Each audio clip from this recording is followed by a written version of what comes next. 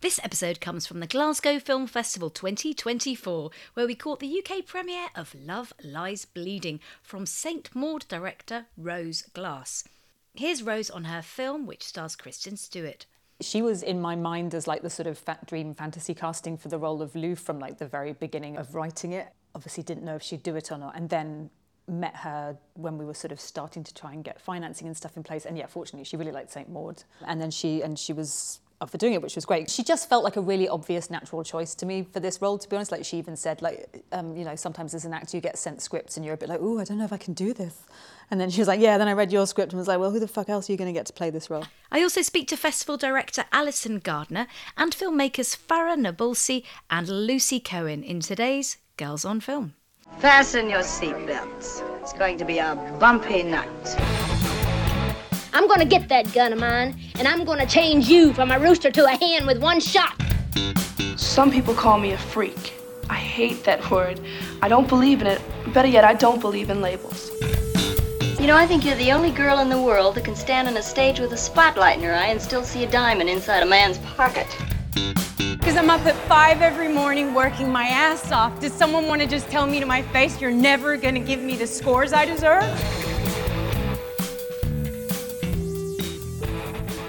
Hello from Glasgow Film Festival, where I'm joined by Oscar-nominated director Farah Nabulsi, who's showing her film The Teacher here, as well as Edge of Summer director Lucy Cohen.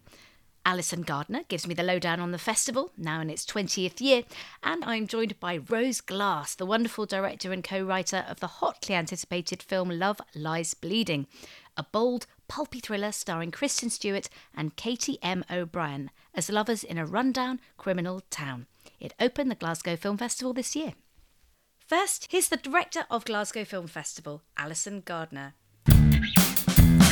Alison, welcome back to Girls on Film. Thank you. It's lovely to be here. It's lovely to have you. Always lovely. And it's so lovely to be in sunny Glasgow today. Yes, listeners, it is sunny today. How's the festival going?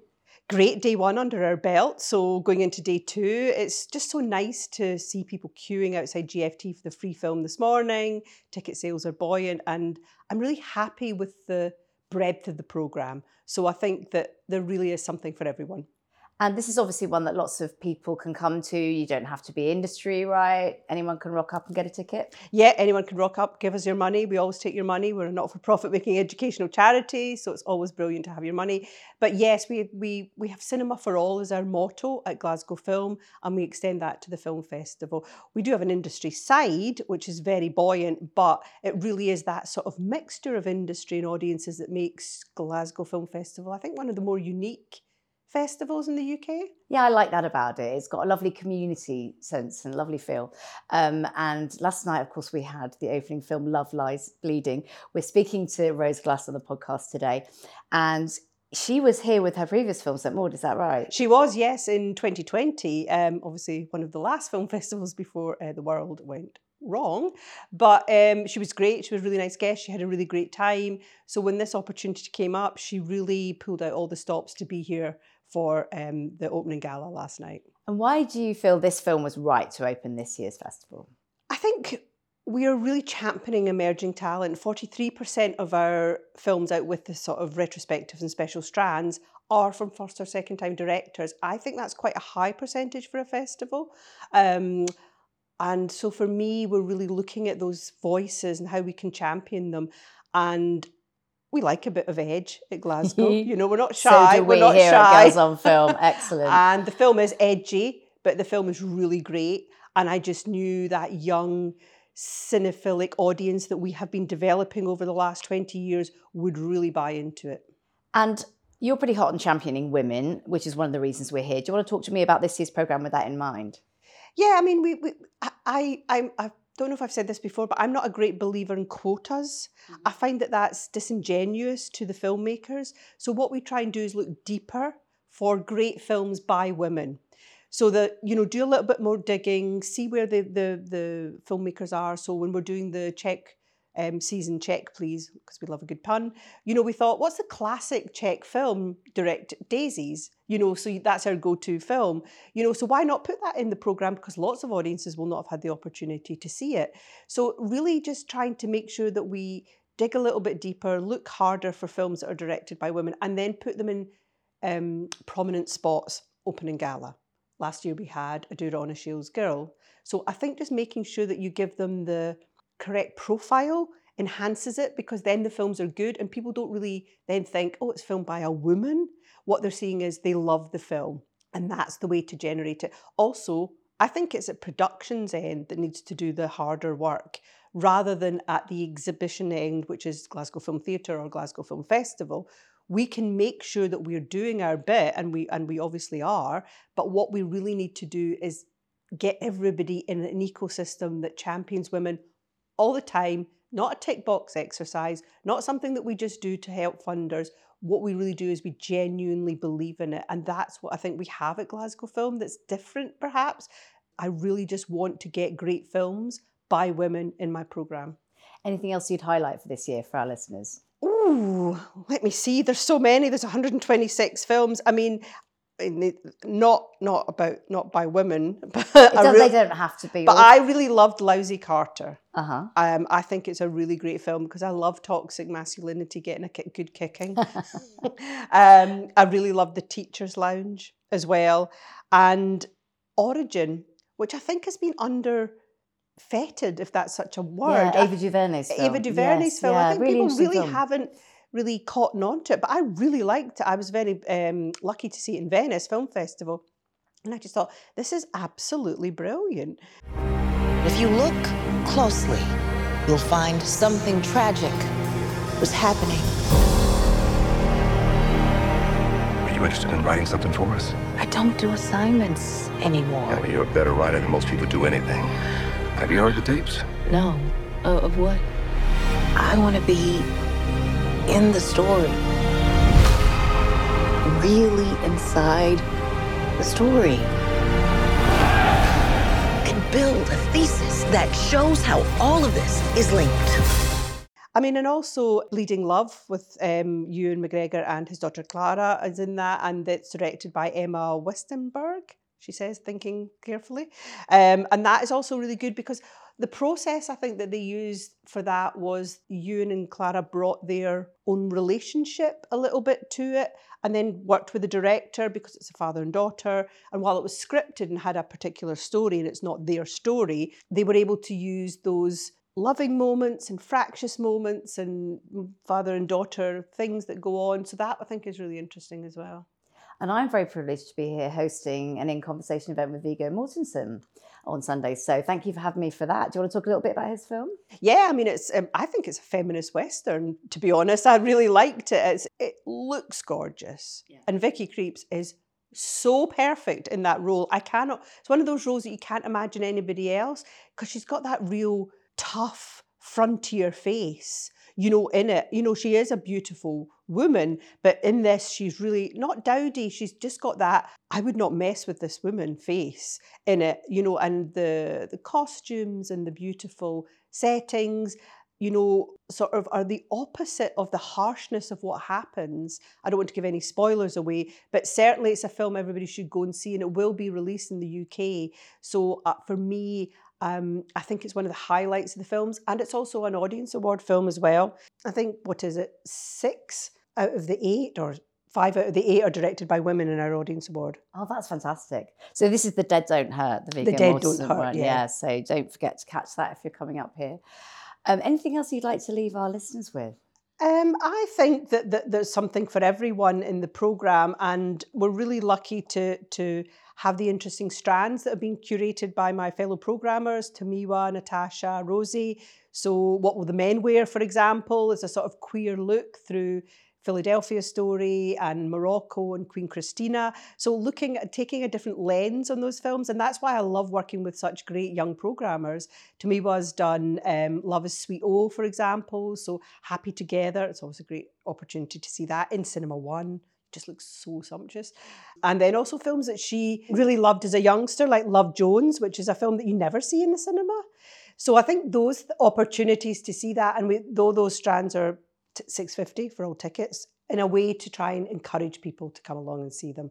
So I'm just delighted that they've had the opportunity, and we as a international second largest film festival in the UK are giving them the profile to show their exhibition chops, if you like. Well done on that. And well done on your 20th year. Amazing. Yes, 20 years. I have been at every single one of those years. We also got 2 other anniversaries. It's the 85th anniversary of the building opening in 1939. And somebody did ask me, a young journalist did ask me if I was there. And I was like, I think it was a bit of naivety rather than... Oh, bless. So, well, they weren't thinking it through, I think. No, I don't think Clearly they were thinking not. it through. And then 1974 is 50 years since GFT was constituted. And it looks like we've done this alignment out of some grand plan. No, I'm afraid it's just serendipitous. It's pretty cool though, huh? It's pretty cool. 85 years. And I think it just shows that cultural cinema is alive and thriving in Glasgow. And that for me is the key message. Well, thank you for having us. We're having a great time. Maybe see you next year. Thank you, That Alison. would be great. Thank you. Thank you. That was the director of Glasgow Film Festival, Alison Gardner. Next up, we're talking about Love Lies Bleeding with director Rose Glass, who co-wrote the film with Weronika Tofilska.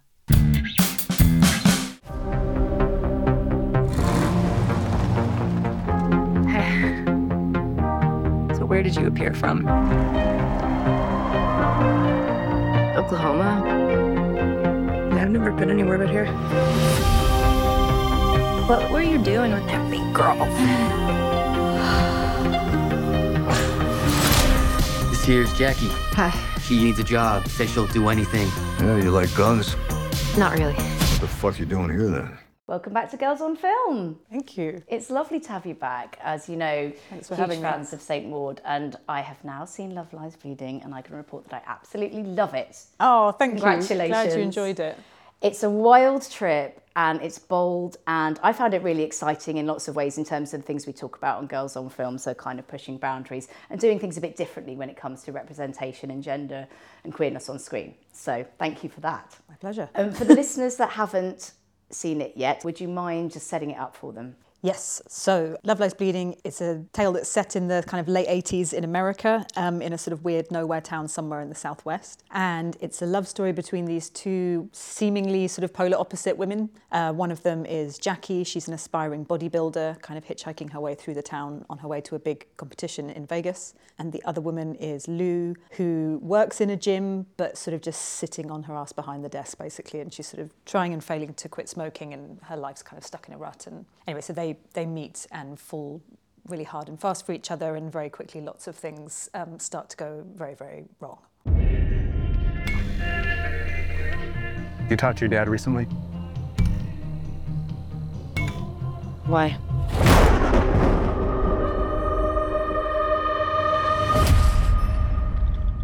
Give us a call. A lot of things happen in this film. I tell you what, I was at the edge of my seat, and it's also one that I found very unpredictable in a really enjoyable way. I also love that when you're talking about the meeting, can you talk to me a little bit, because that's early in the film, so it's not too much of a spoiler. But They do meet, yes. Yeah, setting up that kind of the meeting and how you framed that and shot it. I'd be really interested to know about that. Yeah, because it happens quite early on. The first time Lou sees Jackie is when Lou's at work in the gym behind the sort of reception desk, and she just sees Jackie across the gym. I think that was like one of the first scenes that I wrote with Veronika Tofilska, who I co-wrote the script with. That was one of the first things we had in place. And I was kind, to be honest, I was kind of thinking of that scene in The Mask where Jim Carrey sees Cameron Diaz across the bank, which is maybe not the most sophisticated reference, but that was, I don't know, I just wanted it to be this moment where it's, you know, it's suddenly very heightened, the sound of reality sort of vanishes, and we're with Lou just transfixed by the sight of this amazing woman. Well, I like that you mentioned The Mask, actually, because I know obviously that there are a lot of kind of ways that you reference other films in this, but also turn them on their heads. And what I felt watching that was like, okay, you're seeing that scene which is normally through a male gaze, yeah, and it's very much not in this instance. I want to ask you a bit more about that, actually, but also first, when you and your co-writer actually came to this idea and how you started collaborating. Me and Vera knew each other for quite a few years before that. Originally, we'd actually gone to film school together. She's a writer-director as well. So we were just really close friends anyway, and she, you know, was reading all the drafts of St. Maud and giving me notes and all that kind of thing. And I knew I wanted to co-write this one because, you know, it's amazing how St. Maud turned out and that it went down well, but writing it I found pretty stressful and quite sort of isolating and not the most enjoyable part of the process at all. So I think this time I was really keen to try something a bit different and try co-writing, which I hadn't done before. So I came to Vera with like a really embryonic sort of something about a bodybuilder who's training for a competition and sort of kind of going off the rails and it being a sort of pressure cooker kind of situation, but I didn't really have much else. So we kind of just, locked ourselves in a room for many months, just sort of brainstorming this thing, and it just kind of spiraled out, and we were just, it was a really enjoyable process. We were just trying to make each other laugh, trying to surprise each other, and a few years later it turned into this story somehow. Well, the film is surprising and funny in lots of ways, but let's talk about the casting briefly, because I know obviously Kristen Stewart, it seems so perfect for her. Yeah. At what point did she come on board, and did you collaborate with her in developing the character even further? She was in my mind as like the sort of dream fantasy casting for the role of Lou from like the very beginning of writing it. Obviously didn't know if she'd do it or not, and then met her when we were sort of starting to try and get financing and stuff in place, and fortunately she really liked St. Maud, and then she was up for doing it, which was great. She just felt like a really obvious natural choice to me for this role, to be honest. Like she even said, like, sometimes as an actor you get sent scripts and you're a bit like, oh, I don't know if I can do this. And then she was like, then I read your script and was like, well, who the fuck else are you going to get to play this role? Which kind of makes sense, I think, when you see it. She's just a very natural fit for it. She kind of gets, I just like the idea of getting her to play a sort of like moody heartthrob, to be honest. Yes. She's like a sort of, I guess it kind of plays with some sort of thriller noir sort of tropes, and I guess if anything she ended up being this kind of morally ambiguous anti-hero who's like haunted by her past and smokes too many cigarettes, and I think it's something she had a lot of fun with. So the kind of role that might in the 80s or 90s or even noughties be given to a man rather than a woman. But through the eyes of a neurotic woman. Yeah, I love how grubby this film is as well, if you don't mind me saying. It's very visceral. Thank you. and it's also sexy. And I just loved that combination, because I feel that we've been fed images of sex men supposed to be very clean and, safe, whereas this is all, Yeah, I think sort of texturally there were a lot of things going into it. I think I had a clear idea of the sort of textures I wanted to be in it before a lot of the rest of the world building. So sweaty, grimy, a bit grubby, a bit sexy, lots of sweat. Yeah. And I think that really is a bold move and sets it apart. I know when people sit down to write things, they don't go, well, I want to do this differently, I want to break tradition. But like looking back, is there anything you're proud of that you feel that's kind of bucked a few, tired old trends? I don't know. I mean, honestly, when we were actually writing this, I'm never kind of setting out thinking, I would like to upend this kind of trope or whatever. I mean, we'd always make a joke about the fact in the beginning that I guess you could argue it's about sort of upending kind of strong female character kind of tropes, but just in the sense of taking it incredibly literally. Yes. But no, we just tried to just sort of always be led by what would be the most interesting iteration of these particular characters and story. I mean, I feel like now that it's finished and I've maybe got a bit more perspective on it, I feel like these two women are sort of like characters that I hadn't really seen in films very much, and I feel like probably particularly like as a teenager and growing up and stuff, it would have been really cool to have seen a bit more of that. So I guess I'm pleased about that. I feel like hopefully it resonates with people. I think so. I think you should be pleased. I think I'd have loved to have seen that when I was young. And the male characters are very interestingly cast. Can we talk about that? And also, I mean, the mullets, can I just say, in this film are spectacular. Apparently Ed's haircut is called a skullet. Skullet? Yeah. Okay, thank you for educating me. The bald on top. A lot of fantastic hair. And we sort of realised that all the guys in the film are sort of pretty terrible people. But to be honest, all the women do pretty terrible things as well. I guess we sort of didn't want to let anybody get off too lightly. But I kind of didn't... Because the main male character, I guess it's Ed Harris's character, Lou Sr., Lou's dad, who is like the local... You find out he's like a kind of local crime boss who's, as a front for his criminal enterprise, he also runs this shooting range, which Jackie ends up getting a job at as like a waitress. And one of his other employees is JJ, who's played by Dave Franco. And so he's like the brother-in-law of Kristen's character. So it all kind of descends into this weird, like, knotty kind of family melodrama. Lou has all these kind of feuds with the two of them, but she's never quite had the balls to actually, like, do anything about it until Jackie appears. Because they both do pretty terrible things, like JJ's beating up his wife, who's Kristen's sister in the film. You know, these are not characters you sort of necessarily want people to be rooting for, but I guess I didn't want to just make them the most obvious version of it. So I guess that's kind of why... I don't know, Dave Franco, I don't think you put as like an obvious choice, casting choice as like a wife beater. And he's very funny and quite sort of disarming and sweet. And so I guess that just seemed sort of more interesting and maybe just a bit truer, or just the idea that, you know, it's not always going to be the most obvious person. You can't just tell sort of by looking at someone what people are sort of capable of. And then similarly with Ed, you know, he's kind of playing the sort of evil patriarch of the family, but I didn't want him to be too conservatively macho, I guess, because you sort of find out later on in the film that that Lou, Kristen's character, used to kind of be a lot more sort of under his spell, and kind of they're almost like a little kind of twosome. He needed to be somebody that you could imagine Kristen's character looking up to when she was younger. So that's why we sort of went for, he's kind of there's something a bit freaky about Ed's character in this, but in a kind of, I don't know, you could sort of imagine teenage Lou being like, yeah, my dad's so cool. Yeah, totally. So maybe that led to the mullet. Although the weird thing with the mullet is that Ed came up with that. The skullet. The skullet, yeah, sorry.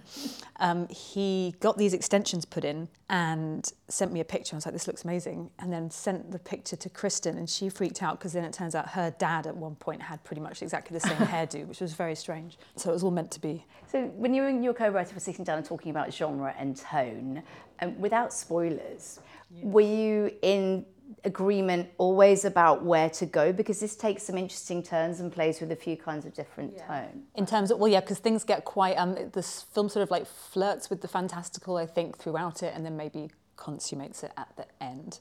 The very end stuff, non-spoilers, we did go back and forth on quite a bit on sort of how real world, how heightened, and this just felt like the most natural culmination. I think just naturally I'm always looking for any opportunity to get some kind of like weird body stuff in there, because it's just, I guess it's just what I find the most fun and interesting.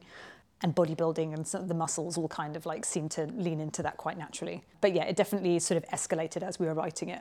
And I think we only got to that really heightened sort of place quite late on in development, and it was like, okay, I think a nervous moment of being like, I think this will work. They found a body. Looks like you've got your hands full. Don't regret this. We'll just need to fight back. I'm gonna tell them everything you ever did. FBI, open up. Are you threatening me? Yep.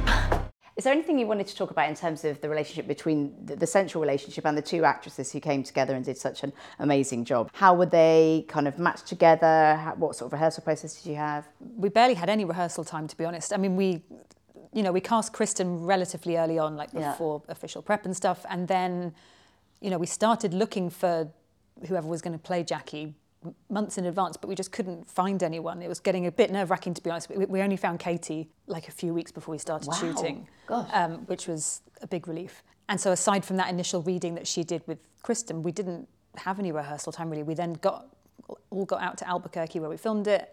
And I think the three of us maybe sat and read through the script together and sort of talked about, made sure we were all on the same page in terms of what's happening in each scene. But in terms of like actually rehearsing, we just sort of had to do it on the day, like scene by scene. So the chemistry is just sort of happened, I guess. I guess you sort of hope that if you make the right casting decisions and if you've written it right, and then, these two give incredible performances, you just sort of have to pray that there's then some magical spark between them. There certainly was. There was, I think. Yes. Yeah, it was really exciting to see, because obviously at the end of each shooting day, I'm kind of like nervously watching back through all the footage. So you sort of just see it starting to emerge as you're shooting it, which is obviously incredibly fragmented. So yeah, you just see these little glimmers. It was a big relief. Did you have an intimacy coordinator? Yeah. I think we ended up having like 2 or 3 because obviously each of those scenes are shot on different days, and so it was a different person for each scene, I think. Which I don't think I had when we did St. Maud. I think it's sort of like just since then that it's become like a sort of automatic thing that everyone does. And I was a little bit nervous at first just because I hadn't worked with one before, of the feeling of like, oh, will it feel like someone else is kind of taking over the directing or anything? But no, it was, I really enjoyed working with them. And I think Kristen and Katie, I'm sure they'd agree, it just makes the whole process just kind of easier and more comfortable for everyone. Kind of the same as if you'd have a stunt coordinator. It's just, we approach the scenes the same way to how I'd have approached any other scenes in the past, but, I guess just having a sort of third party there takes the pressure off a little bit. But, it's always the same, try and be very specific in how you write scenes and describing all the little movements and stuff. And then, you block it out very unsexily, fully clothed and everything, just literally just go through that. It's quite sort of mechanical. It's like choreography, really. So no, those scenes were fun, and it's, that was always going to be an important part of the story. It's a romance. It's like the beginning of a relationship. Sex is an important part of that. Kind of like with all the violence in the film, sex and violence, I knew would both play an important part. I'd like to ask a little bit more about the filming process. How long did you actually have to make this? Because it sounds like it was all a bit close to the wire with the 2 weeks. we had a very decent budget, like particularly for a second film. So it's like, I'm tempering all of this with being like, we had amazing resources, but I think every film ever, you're trying to just like squeeze every little thing you can out of it, and so you never feel like you've got enough time. It always feels like a rush. The scale of this was definitely quite a bit bigger than when I did St. Maud. The main shoot out in Albuquerque back in 2022, I think we shot for like 6.5 weeks, and then we had another 5 days kind of pickups halfway through the edit.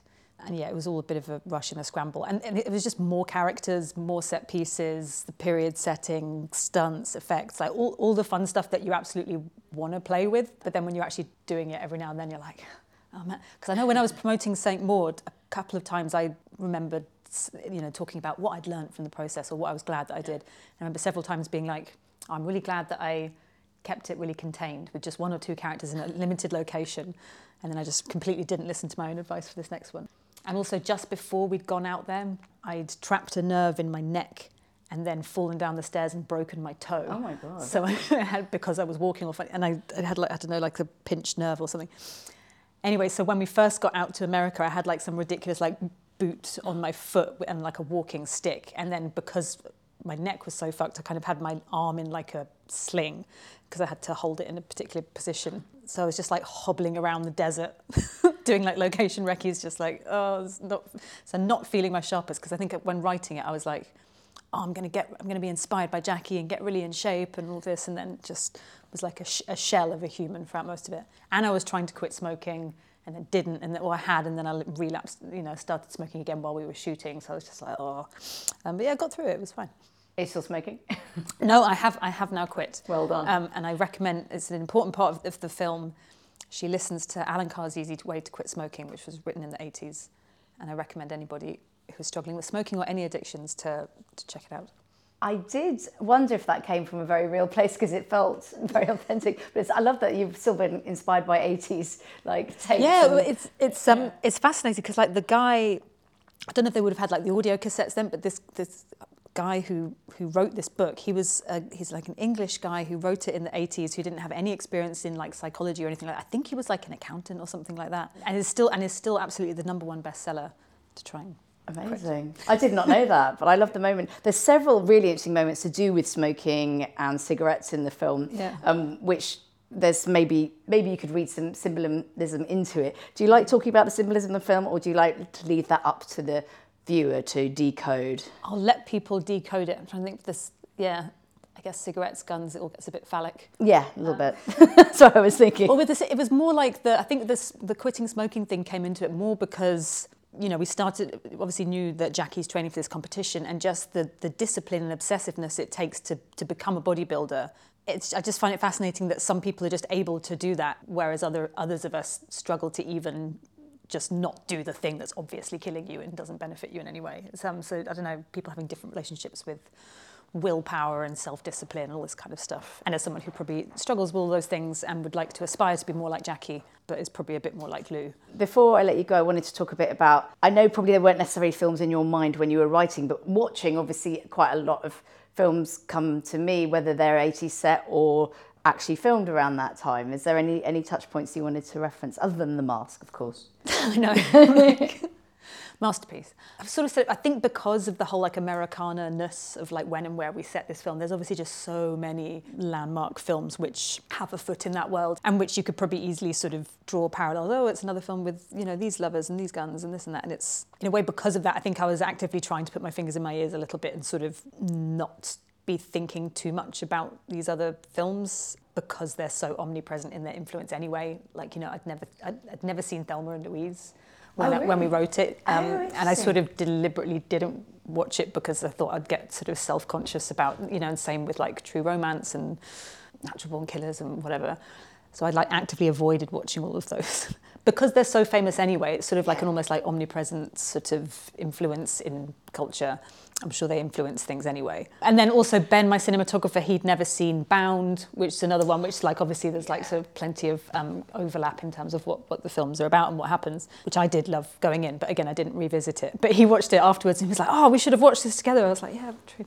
I suggested to the actors that they maybe, the sort of the trio that I suggested in terms of maybe some weird Venn diagram crossover of tone of the film. I was like, maybe watch Showgirls, Saturday Night Fever and Crash, the Cronenberg one. Which are quite different, but I guess they've kind of got a foot in reality and a foot somewhere much stranger. I don't know. So there are elements of all these kind of disparate sort of things in there. Finally, how does it feel to be opening Glasgow Film Festival with your film? Oh, wonderful! It's so nice because I came here once before with St Maud, and we weren't opening it then. And so it's a really great crowd, and it's amazing. So this will be our UK premiere, I realised. Yes, congratulations. Thank you. Yes, very exciting. Losing track of everything. I hope they like it.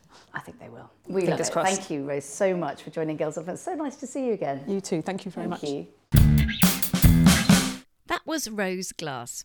Love Lies Bleeding opened this year's Glasgow Film Festival, and it will come to UK cinemas on the 3rd of May 2024. Now here's director Farah Nabulsi. Well, welcome to Girls on Film.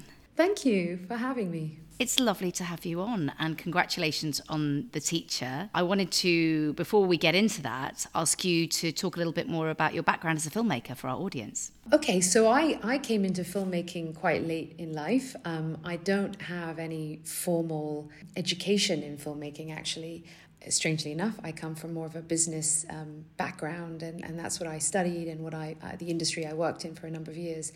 And then it was only around 8-9 years ago when I traveled to Palestine for the first time as an adult. I'm Palestinian by blood and heritage. I was born, raised, educated in the UK in London. And I come back to what I consider my life of privilege with this sort of deep desire to sort of tell some stories about sort of the people that I'd met, and I'd say the injustice and the violence that I had witnessed as well. I started to write therapeutically about what I had seen and felt and heard, and then eventually I realized, you know what, I think I want to tell these stories through film.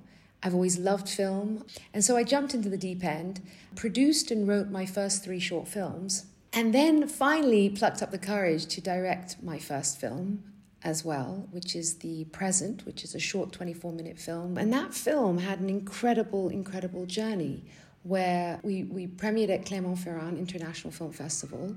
We took home the Audience Award there, and then I guess took over 50 international jury and audience awards across its journey, won a BAFTA, and was nominated for an Oscar. And so, that's how I sort of, and then thought, okay, and I'd been working on a sort of debut feature, if you like, story, and off the momentum of The Present, managed to kind of get The Teacher off the ground, and here we are with the first feature film that I've directed as well. What a wonderful journey, and congratulations for everything you've achieved and now for this first feature. Can you explain for our listeners the setup of the story, please? The film is set and shot in what is militarily occupied, colonized Palestine. It's about a Palestinian school teacher, Bassem al-Saleh, who's played by this brilliant actor, Saleh Bakri. And he's struggling to reconcile his commitment to political resistance with his emotional support for one of his most promising students, as well as the chance at a romantic relationship with a British volunteer worker, Lisa, played by the wonderful British actress Imogen Poots. Really, though, if we want to say for me what it's about the love of a parent for their child and about the pursuit of justice. I found both those themes very moving in it. It's a very dramatic watch, isn't it? And very emotional in parts. Can you talk to me, you mentioned there how fabulous your cast are, and I think it's obviously key to a film like this that they have so much presence and depth. How did you land upon those 2 central actors in particular? So Saleh Bakri, he actually was the lead actor that I had in The Present, the film I'd mentioned a bit earlier. And so we've worked together. And it was very interesting because when I was thinking of this story, I was in Palestine visiting, and I verbally told Saleh Bakri the story. And at the end of my sort of 20-minute, verbal diarrhea, he was smiling, and he kind of, he nodded his head, and I said, okay, so you're going to be the teacher, and he knew, and he said, yeah, okay, and I said, great. So when I went off to write the first draft even, he's the actor I had in my mind. I knew in that sense, and he was already cast. It was done. And they always say that's really dangerous to do, actually, but in case things don't work out. But I just went with it, and he really does embody this character so profoundly, so honestly. And in terms of Imogen, the screenplay was sent to her, the script was sent to her, And it was actually during one of my location scouts in Palestine where I ended up on a Zoom call with Imogen for about an hour and a half, just discussing the script, discussing the character. She absolutely loved it. And she said, okay, yep. And then there's, of course, Mohammed Abdul Rahman, who acts the student, Adam. And he's an absolute fresh newcomer. I mean, he did end up... He's great, yeah. He's amazing. And actually, the way I cast him, he had written and directed and then starred in a short film because he'd only just got started in his career in that sense, to showcase his talent. And interestingly enough, that short film ended up in my hands, and I was blown away by his talent. And interestingly enough, he looked like a morph of my 2 teenage eldest boys, who were kind of like my muse in some ways of how I envisaged Adam would look. And then fast forward, he didn't fall short. He was amazing. I didn't catch him. He continues to elude me. It is shocking to me how many of these boys have been in detention. How do you begin to keep them on track in an environment like this? Some of them are very resilient. Others are not so much. Yaqub was a good student. He came out angry. Some of them stopped seeing the point anymore. Imogen Poots' character Lisa feels like a very compassionate but also complex character, and that's something we love to look into on Girls on Film and celebrate. She's very big-hearted, but she's not a stereotypical do-gooder. What was important for you when writing her, especially in gender terms? Well, exactly that. I think, and this is part of the conversation Imogen and I had, where she just wanted to be sure that this character, was, yes, multidimensional and had that depth and wasn't so, perfect or whatever it is. For me, look, in Palestine, I've met people like Lisa. I know it's a very multicultural place, and I really wanted to embody the sort of kind of individual who really does come and want to do something good and be part of something important, but also has an arc where she, and I don't want to kind of, ruin the film in some ways, but she ends up kind of realizing and recognizing the sort of struggles and real life conditions of these other characters that she's kind of living amongst. You have to be careful because you don't want to give a sort of white savior impression. And I know that some people might kind of, go in that direction. But I've also had other people actually say, the character of Lisa is my inroad. I totally understood her. And that's where I could kind of connect with this story that is set in this very faraway land, half of which is in a different language, and. So it's characters aren't always going to, let's say, certain characters aren't always going to be as appealing to everybody, but that's okay. I'm not interested in creating characters everybody's like, oh yeah, this is exactly perfect and how I... Unless it's your lead protagonist, and then you kind of do want everyone. Good point. So audiences in Glasgow are getting to see this film, and I think it's a very special film festival, having been there a few times. How do you feel about being part of this particular fest? Oh, I'm super excited. I mean, this is our UK premiere. I think Glasgow's a very cool festival that really embraces diverse stories and storytellers and celebrates like all the different ways there are to tell a story through film. So very, very excited. And finally, what are you up to next after this? I can't say. I have been writing at the moment a screenplay about identity and what one would be willing to risk to sort of achieve their dreams. But I am working on a screenplay and another one, actually. Well, congratulations again. Oh, thank you. Thank you so much. That was Farah Nabulsi. You can see The Teacher on Monday the 4th of March at 6 p.m. or Tuesday the 5th of March at 3:15. Here's director Lucy Cohen. Welcome to Girls on Film. Thank you very much. I'm very happy to be here. Glad to have you. Tell me, how does it feel to be showing your film at Glasgow Film Festival? It is exciting. It's nerve-wracking too, just kind of when you create anything, putting it out there in the world. And yeah, I feel thrilled. I'm stoked about Glasgow. I've heard it's going to be my first time up there, but I've heard so much about the festival. You know, it's great to be somewhere where it's all about the audience, and I'm sure, yeah, for every film there's going to be such a good mix of people and good vibes and good energy, and it's a great city. So yeah, all good. For the listeners who haven't seen your film yet, would you like to set it up for them and then we can get into some more detail? Yeah, sure. So Edge of Summer is a film about an 11-year-old girl, and she arrives on holiday with her mum.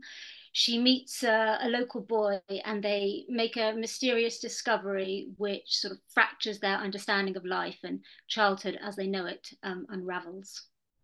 Mum? Evie, not again. Come on. I was thinking Evie, please. maybe you and Daddy should get married again. Why would we do that? Show that you love each other. Once is enough. I wasn't there. How do I know? Because we've got you, haven't we? Hmm?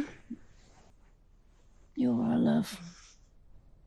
It is a really fascinating film because I'm a big fan of that kind of genre. Congratulations, by the way. I'm a big fan of that kind of genre, the sort of coming of age, but also mixing it with something a little fantastical and unpredictable. Was there any films that you watched when you were younger that sort of played a part in forming these ideas? Yeah, I mean, definitely. I guess huge fan of Ratcatcher. Adored that film and just kind of really being there in that boy's world. Yeah, and Spirit of the Beehive is a real favourite film of mine, just like, you know, cinematic masterpiece. And again, these sort of films where, you know, they're coming of age, they're about kids, but there's something kind of for everyone that really kind of takes you back to that moment in time. I mean, one film I remember having a really kind of strong impact on me was Walkabout by Nicholas Roeg with Jenny Agutter, which is just, I mean, a kind of mesmerizing, haunting film, and a very adult film too, in terms of kind of the feelings and emotions that I guess sort of honors the kind of complexity and of that moment in time as well. What's up here? We can see where we are from the top. Well, where are we now? We've just got to climb that one.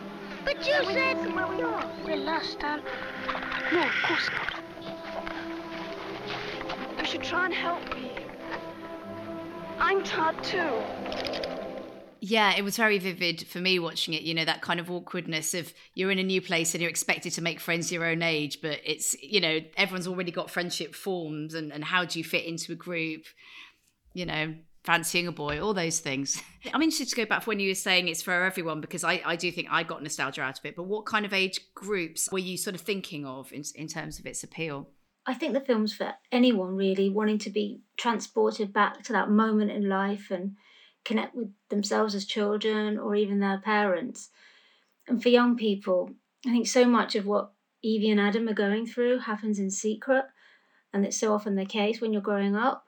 And I think that stories where the pain and complexity of being young is really recognised and acknowledged can be really powerful and important. Yeah, I like the way that it explored that. And yeah, I think you're right. It could appeal to a very wide range. And it's the kind of thing that I would have got a lot out of if I watched it when I was quite a bit younger, I think. And I was really interested in the relationship between the mother and the daughter and the choice to show it from the daughter's perspective. And you're just kind of getting glimpses of the mother potentially having a new relationship and the assumptions made. Do you want to talk to me a little bit about why you were keen to explore that? Yeah, I mean, I feel that, you know, what Evie kind of goes on this journey where she starts with quite a romantic kind of fairy tale idea of love, you know, the security of her, you know, mum and dad's relationship. And what she comes to understand about love is far more complex and darker and knotty. And in a way, that's come through what she's learned from her mother too. I was interested to explore this sort of romanticization of the sad boy that I think, you know, girls can do sometimes. When she sees Adam, he's almost a fantasy of what she, you know, she really understands that in a in a visceral, dark way, that, you know, his pain is real, and then makes a choice to almost carry that pain and to hold this secret, which I feel she's learned from her mother, maybe in the way that she's behaved, and it feels a particular, I guess, female burden that she then holds with her. It's her kind of first baggage, you know, that she takes away with her. Were there any other particular themes that you were keen to explore with this film? In a lot of my work, I'm kind of very interested in, I guess, memory and grief and how that plays out, and how we, I guess, internalize certain experiences too, and how they manifest or triggered or come out kind of later in life, and that kind of search for the truth when there isn't really any, which I feel echoes this crossover as well. Kind of the world of childhood can be quite binary and black and white, and there's good and bad. And, you know, in truth, life is wonderful because it's so much richer than that, but that's also very scary too. And yeah, that sort of search for answers, you know, when there has been a trauma or something difficult to process. To go back a bit to yourself, would you like to tell us a little bit more about your own life, whatever you're comfortable saying, and then what led into the kind of work that you do?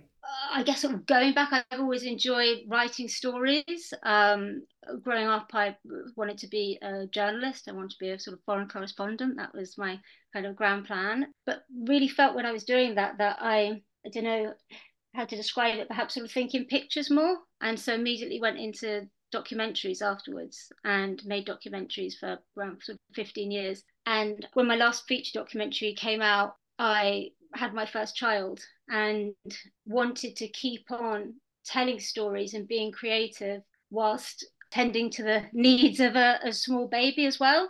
And so that's when the writing began, and the screenwriting, and I started writing this story because I could do that in the, you know, the early hours of the morning, in the scraps of time in between. And what's next for you? I mean, in terms of, do you think you'll continue with this kind of sort of the mood? I love the kind of mood of this film, the nostalgic mood, but there's clearly a lot of other stories to be told. Yeah, definitely. I mean, I've got another project that I've been developing for some time, sort of alongside this, which again, it's, I guess, in terms of tone, there is a similarity. It pushes things perhaps a bit further. I mean, I love a kind of blend of genre, you know, not straight drama, but where there's these sort of echoes of, be it kind of supernatural or horror or thriller, because that to me just is life, and particularly when you're in the mind of someone in an intense sort of emotional state, that's how it's experienced. And so yeah, the next project kind of pushes that world a bit further. Very different story, very different location, two adults, but yeah, I'm very excited about it. And this being Girls on Film, I mean, yourself, do you feel as a female filmmaker that opportunities are better for women filmmakers now? I know in documentary, traditionally, it's been slightly easier for women, but in terms of, you know, feature dramas? I mean, it's been, I guess, a fantastic year gone past, or the last few years for you know, female filmmakers and amazing debut films coming out. You know, I've been so supported, but I mean, Evie Yates at BBC Film right from the get-go has been, you know, wonderful, and the women at the BFI.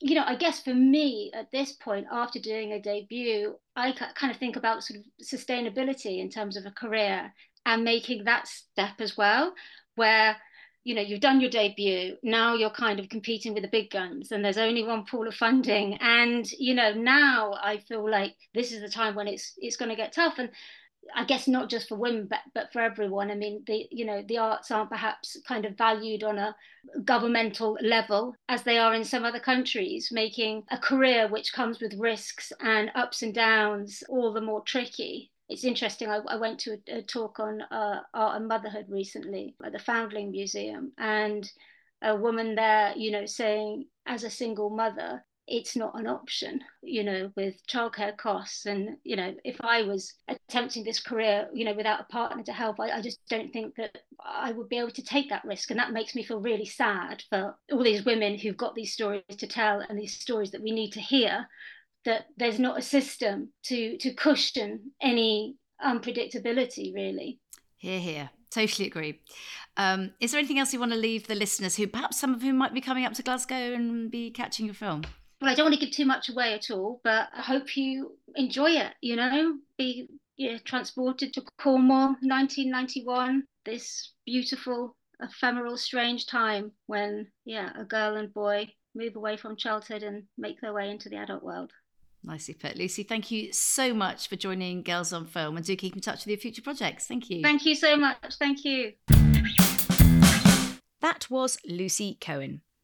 You can watch Edge of Summer on Friday the 8th of March at 8:30 p.m. or Saturday the 9th at 3:45.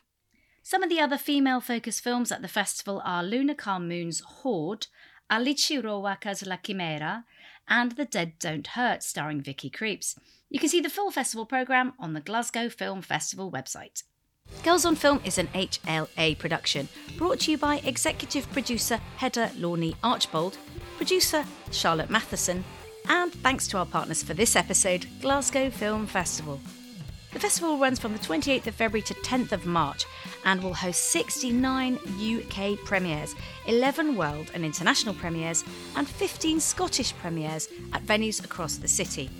To buy tickets, visit the Glasgow Film Festival website at glasgowfilmfest.org.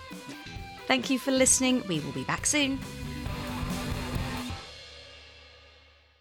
You don't understand. Get back in the car.